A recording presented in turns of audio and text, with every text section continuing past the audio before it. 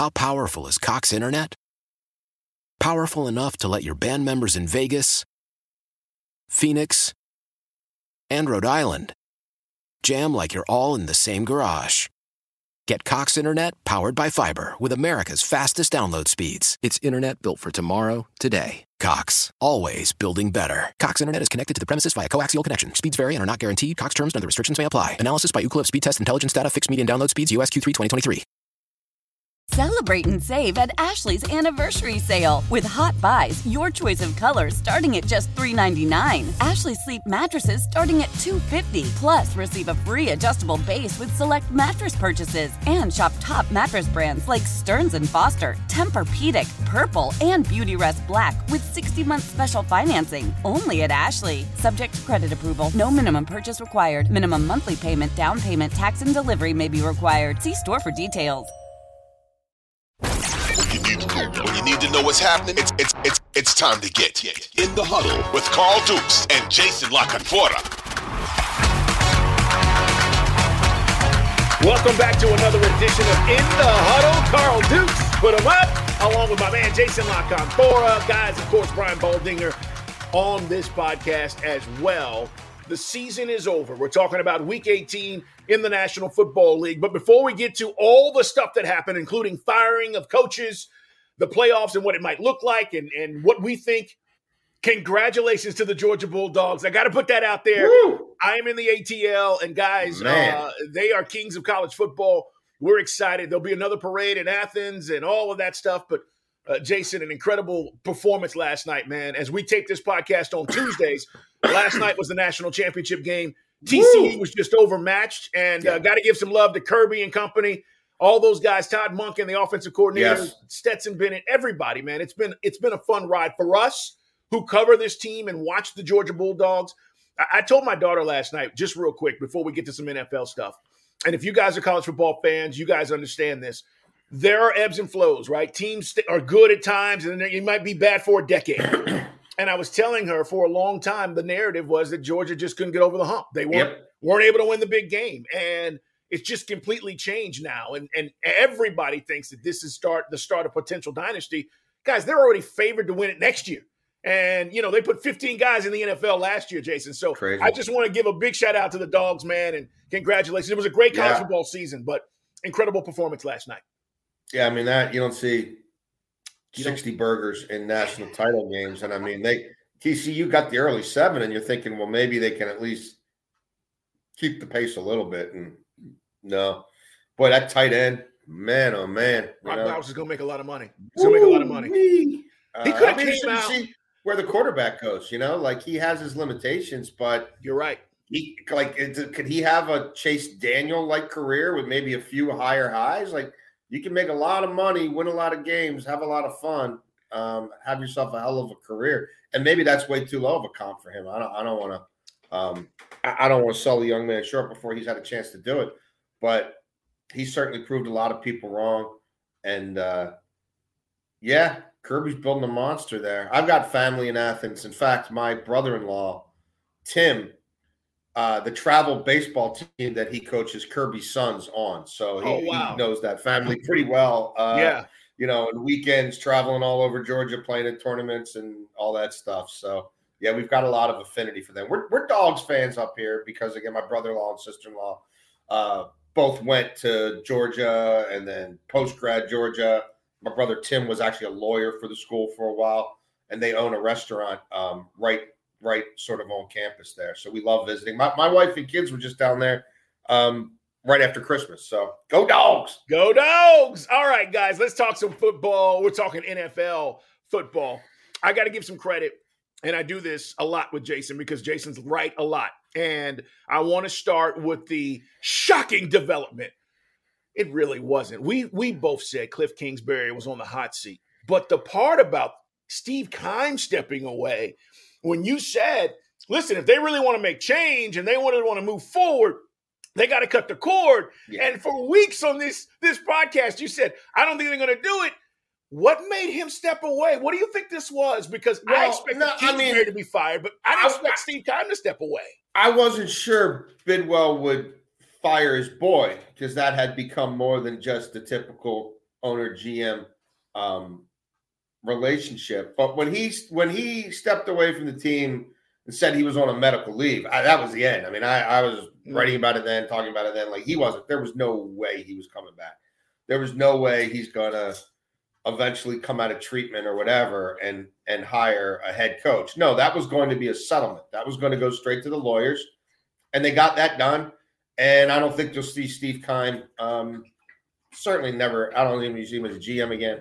You know, he's got some boys in the league. Jason Light, somebody like that. Could he turn up somewhere in a lesser role? I guess it's possible, but I don't think anything is like that imminent. And he's got some things to tend to away from football. And there's obviously an interesting lawsuit out there by one of the Cardinals' former coaches as well. And we'll see where that goes.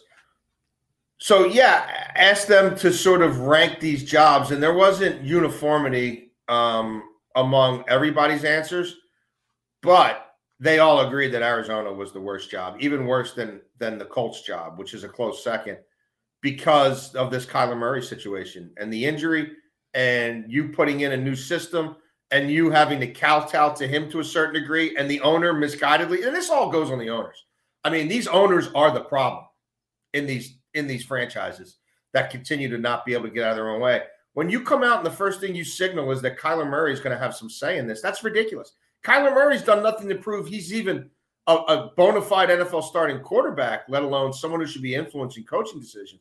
So you're walking into a hornet's nest where it's clear the owner's not getting rid of the quarterback because he just paid him and he couldn't trade him for anything if he wanted to. So you got to go there with a bad roster, not a great cap situation. You don't have any cachet of draft picks like a lot of these other jobs come with. You got bad ownership. I mean, you've got no culture of winning there. The Bidwells have never been associated with winning. They've been associated with keeping, holding fan bases hostage and moving franchises around and being super cheap. They don't have any reputation for winning. That's a tough gig. I mean, someone will take it. I half jokingly wrote, why don't they go get Lincoln Riley? I was 3/4 joking, but not all the way. Yeah. I don't know, Carl. That is an ugly situation. You don't have players. You don't have picks. The quarterback is overpaid and over sort of entitled by ownership in terms of his standing and what it should be versus what it is. They're not winning anytime soon. There's no quick turnaround there. That's a bad scene. There are 5 jobs as we speak available. That is one of them. And Jason says it's the worst one. And I have to agree. I was debating this yesterday when, guys are getting let go. And I'm going, all right, where is the Colts job? And you're right. Just because of what Irsay has done, but the problem with the Cardinals, as you mentioned, is you've got to get the coach who's going to be willing to work with Kyler Murray in a way that they connect. And I don't know if that's possible. And I'm just going to say this, and we'll see where this goes. Murray, from the folks that I've talked to around the Cardinals organization, and I've known Cliff Kingsbury. I told this story on this podcast. I saw Cliff Kingsbury in high school. Okay, his dad was his high school coach, New Braunfels, Texas.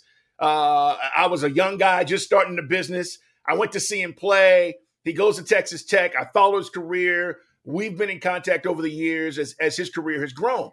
I didn't think Cliff deserved this opportunity to begin with. I didn't think he deserved to be an NFL head coach, having never won anything at Texas Tech. Yeah. With that said, he gets the offer. He takes it. He'd be an idiot not to. Sure. But who in their right mind is going to come in and say, Kyler, this is your system. This is what you want to do. That is not how you win in the NFL. And I just believe whoever this is going to be is going to run into another problem because Kyler Murray, and this is what I was going to say, is not a great communicator.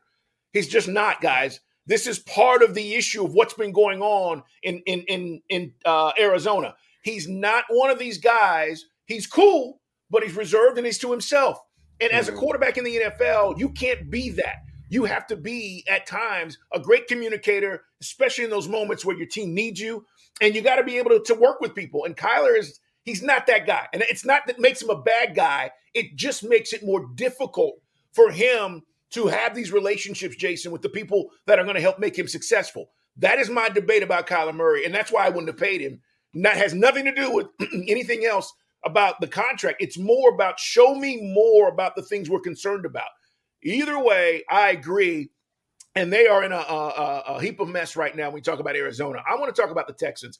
It's Carl Dukes. It's Jason Lock on 4. It's In the Huddle, guys. Tuesday, Thursday, we put out new episodes. We're in the playoffs, guys. This is all about now moving forward, but we're talking about what transpired Week 18 and what happened over the last couple of days with coaches being fired. It's despicable what the Texans are doing. Yep. David Culley was a sham hire, and it was completely awful. And for those who don't know, David Culley was in the league 27 years before he got this offer. 27. There was no way the Texans had any intentions of keeping him. We're going back 2 seasons ago, guys. Lovie Smith is on the staff. Lovie then gets the job this last offseason. Both were only given a year. Both were fired. Both were African-American coaches. And this to me, Jason, and I don't know where you are at on this, because I could go in on this on so many ways. Oh, yeah. But Nick Caserio, who's the general manager there, is crap. Yeah. And the way he's handled these situations, what he's done, the culture that he's built, which is, yes, we're encouraging African-American coaches to apply, and we want to have one, and then you do what you're doing, is just despicable. And it's disgusting to me that the league is sitting back and not saying anything. Yeah. Because the league is all about diversity, and we want to give these guys opportunities. And blah, blah, blah, blah. So I saw the Texans, that came down yesterday, firing of Lovie Smith. And I just kind of shook my head. Now, that organization's been a mess, but where are you at on this with Lovie Smith? I don't think he was the long-term answer, but a year, 1 season, this is bullshit. It is. And look, Nick Caserio should have been fired because owners don't fire themselves, and Cal McNair, who's proven to be a feckless leader, who's proven to be inept, who's proven that he can't do anything to distinguish himself, but does much to make that franchise look like the scourge that it is. He won't fire himself. He should have fired Caserio along with this. Now you're going to let Nick Caserio be a part of a third hire after treating 2 well-respected African-American coaches as if they were just completely disposable one-year placeholders. It's shameful. It's shameless. Cal McNair, for me, and I wrote this in the Washington Post, is the face, the human embodiment of the league's crisis in terms of diversity and inclusion. His daddy was caught saying racist stuff on tape, and he has doubled down on that with how he's handled these last 2 coaching hires. It falls on Caserio, sure, but it falls mostly on the owner. Nick Caserio is not sitting in those ownership meetings where it's only one person, one representative per team, and the league is begging and pleading for these guys to be more forthright and be more equitable in how they handle these situations. And they wanted Josh McCown for 2 years. They couldn't bring themselves to do it. So when they got into situations where they couldn't quite make that happen, they have again got these coaches knowing we're not going to give them any players. We don't want to win. Everybody in the league knew that Lovie by the middle of the season was going to be fired. And Lovie knew as well. And Lovie gave them the ultimate middle finger mic drop on the way out by playing that game to the hilt, messing up their plan, and finding a way to beat the hapless, feckless Colts to ensure the Texans won't get the first overall pick. That's the state of affairs in the NFL. They can have all their meetings. They can have all their summits. They can have all their diversity conferences. They can't make billionaires do what they don't want to do. And a lot of these billionaires are not inclined to hire people who don't look like them. And until we get more diversity at the top in terms of who owns these teams, nothing's going to change. I am completely convinced of it. The bottom-up stuff won't work. These people won't hire anybody they don't want to hire for whatever reason. And clearly, there are major biases going on. Just look at the hiring records. Nothing will change until more people with different backgrounds, different experiences, and different shades of their skin begin to be put in true power positions in the NFL. That is team presidents and that is owners. As far as the first overall pick, the Texans haven't done crap with the picks they've had anyway. No. It doesn't matter whether or not they're getting the first or the second pick. They've been inept when it comes to picking the right players to begin with. And we need to say this. The Deshaun Watson situation and this are separate. This has nothing to do with Deshaun Watson and his screw-ups and what happened. This is about the organization, how it's run, the front office, the executives, the approach, what they do on a day-to-day basis and how they treat people. Deshaun Watson screwed up and he's paid the price for it. That has nothing to do with this. You can't lump those in and say, oh, Deshaun has nothing to do with it. This is all about what Jason just laid out. We'll see what happens with the Texans, where they go, and what ultimately happens. But to your point, they right now, because of that win, have the second pick. The Bears get the first pick. It's in the huddle. All right, Broncos, Colts, Panthers. Those are the other jobs available. I think the big question is where's Sean Payton go, right? Does he gets to pick his job. Everybody's linking him to the Broncos because they got permission and there's compensation apparently already worked out. If I'm Sean Payton, I want to go somewhere, Jason, where I have an established quarterback. I don't want to go somewhere where I'm drafting a quarterback and then have to go through those rookie woes of maybe the first couple of seasons. But then you look at a guy like Trevor Lawrence, right? 2 seasons in now, he's in the playoffs. I don't know if that's the deciding factor, but two things. Where does Sean Payton end up? And then those jobs. Broncos, Colts, Panthers. Is there best to worst, worst to first? Where you're at?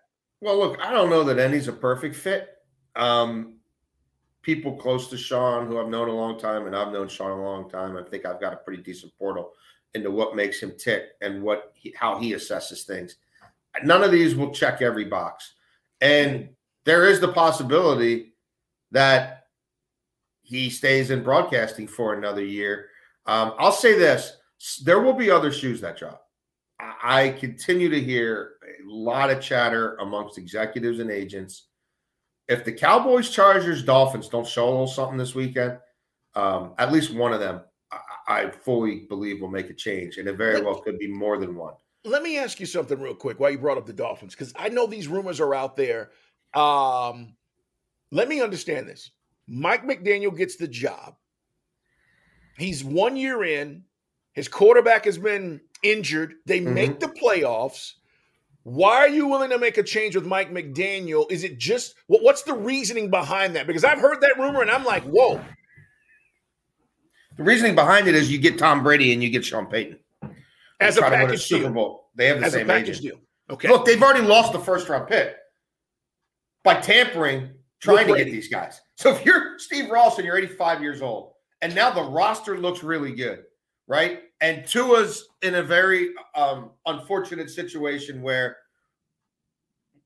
no matter what, it's a murky offseason. You have to weigh, and he has to weigh, as we've talked about at length on this podcast, the pros and cons about moving forward with him as a starting NFL quarterback. So if you're able now to go and get those two, and they're both free agents, and yeah, you'll have to make a trade for Sean, but Mickey Loomis, the president of the Saints, he's more inclined to trade him to the AFC than the NFC anyway. True. So, and you're trading future picks, but you're already all in with these 2 wide receivers and, everything that's been put in place. You go out there, you spend money to keep beefing up the defense. And, Tom Brady with those weapons around him, it worked immediately in Tampa Bay. So I think Stephen Ross is looking there saying, I rebuilt this stadium so that we could host Super Bowls.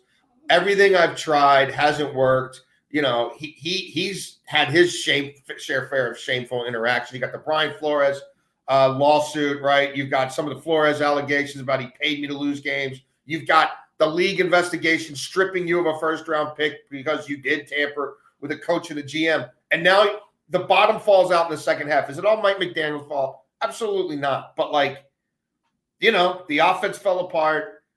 They've had bad luck. There was an opening to win that division. They barely got in the playoffs.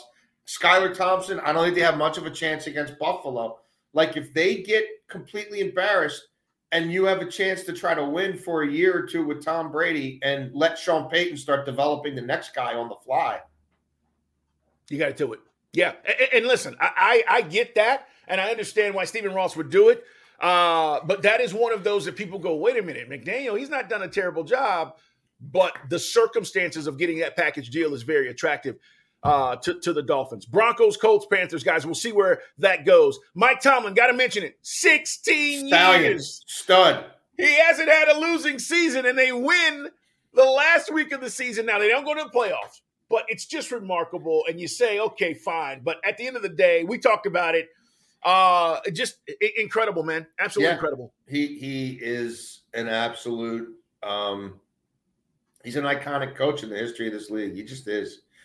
And look, you look at the AFC since he's been in it. I mean, you had Peyton Manning, right? You had Tom Brady, which became, we'll never see anything like that in the salary cap era ever again, right? He's up against that. Then he's up against Peyton Manning 2.0 with Denver and Von Miller, right? Now he's along for the ride, but my God, look at that defense. Like and then you look now at what Mahomes looks like he's going to be, you know what I mean? And what Josh Allen is. Yeah. These kids are 25, 26. Burrow. And, and Tomlin's had his share of bad injury luck. And let's face it, if they didn't do that last contract extension with Big Ben, they'd have moved off of him he was dragging them down the last 2 years. And you still find a way to be playing games at the end of the year every season that matter. And more often than not in the playoffs. It's pretty amazing, man. It's pretty amazing. And at 2-6, there were a lot of people throwing dirt on a lot of people in Pittsburgh. And again, we said it before. I hope you got your kidney shots and body blows in on the Pittsburgh Steelers and Mike Tomlin by around the middle of November, because that was your window. Your window was training camp till November. They're not down any longer. How powerful is Cox Internet? Powerful enough to let your band members in Vegas, Phoenix, and Rhode Island jam like you're all in the same garage. Get Cox Internet powered by fiber with America's fastest download speeds. It's internet built for tomorrow, today. Cox, always building better. Cox Internet is connected to the premises via coaxial connection. Speeds vary and are not guaranteed. Cox terms and other restrictions may apply. Analysis by Ookla Speed Test Intelligence Data. Fixed median download speeds. US Q3 2023. Celebrate and save at Ashley's Anniversary Sale. With Hot Buys, your choice of colors starting at just $3.99. Ashley Sleep mattresses starting at $2.50. Plus, receive a free adjustable base with select mattress purchases. And shop top mattress brands like Stearns & Foster, Tempur-Pedic, Purple, and Beautyrest Black with 60-month special financing. Only at Ashley. Subject to credit approval. No minimum purchase required. Minimum monthly payment, down payment, tax, and delivery may be required. See store for details. We all agree that reducing carbon emissions is a good thing. And once again, Toyota is leading the way. We hear a lot about fully electric vehicles, and Toyota has them, with more coming in. But we also know a BEV is not for everyone, whether it's because of cost, range, or concern about finding a charging station when you need it. Plus, the raw materials used to manufacture batteries are limited. Enter Beyond Zero, Toyota's vision for a carbon-neutral future. In vehicles and in manufacturing plants, too, in the years ahead. The materials used to make just one long-range battery for an EV could be used to make batteries for 6 plug-in hybrids or 90 gas-electric hybrids. That's why Toyota's position today is electrified, diversified, empowering you to choose how to reduce your own carbon footprint with the vehicle that's right for you, a hybrid, plug-in hybrid, or battery EV. So shop, learn more, and get details at toyota.com/beyond zero. Toyota, let's go places.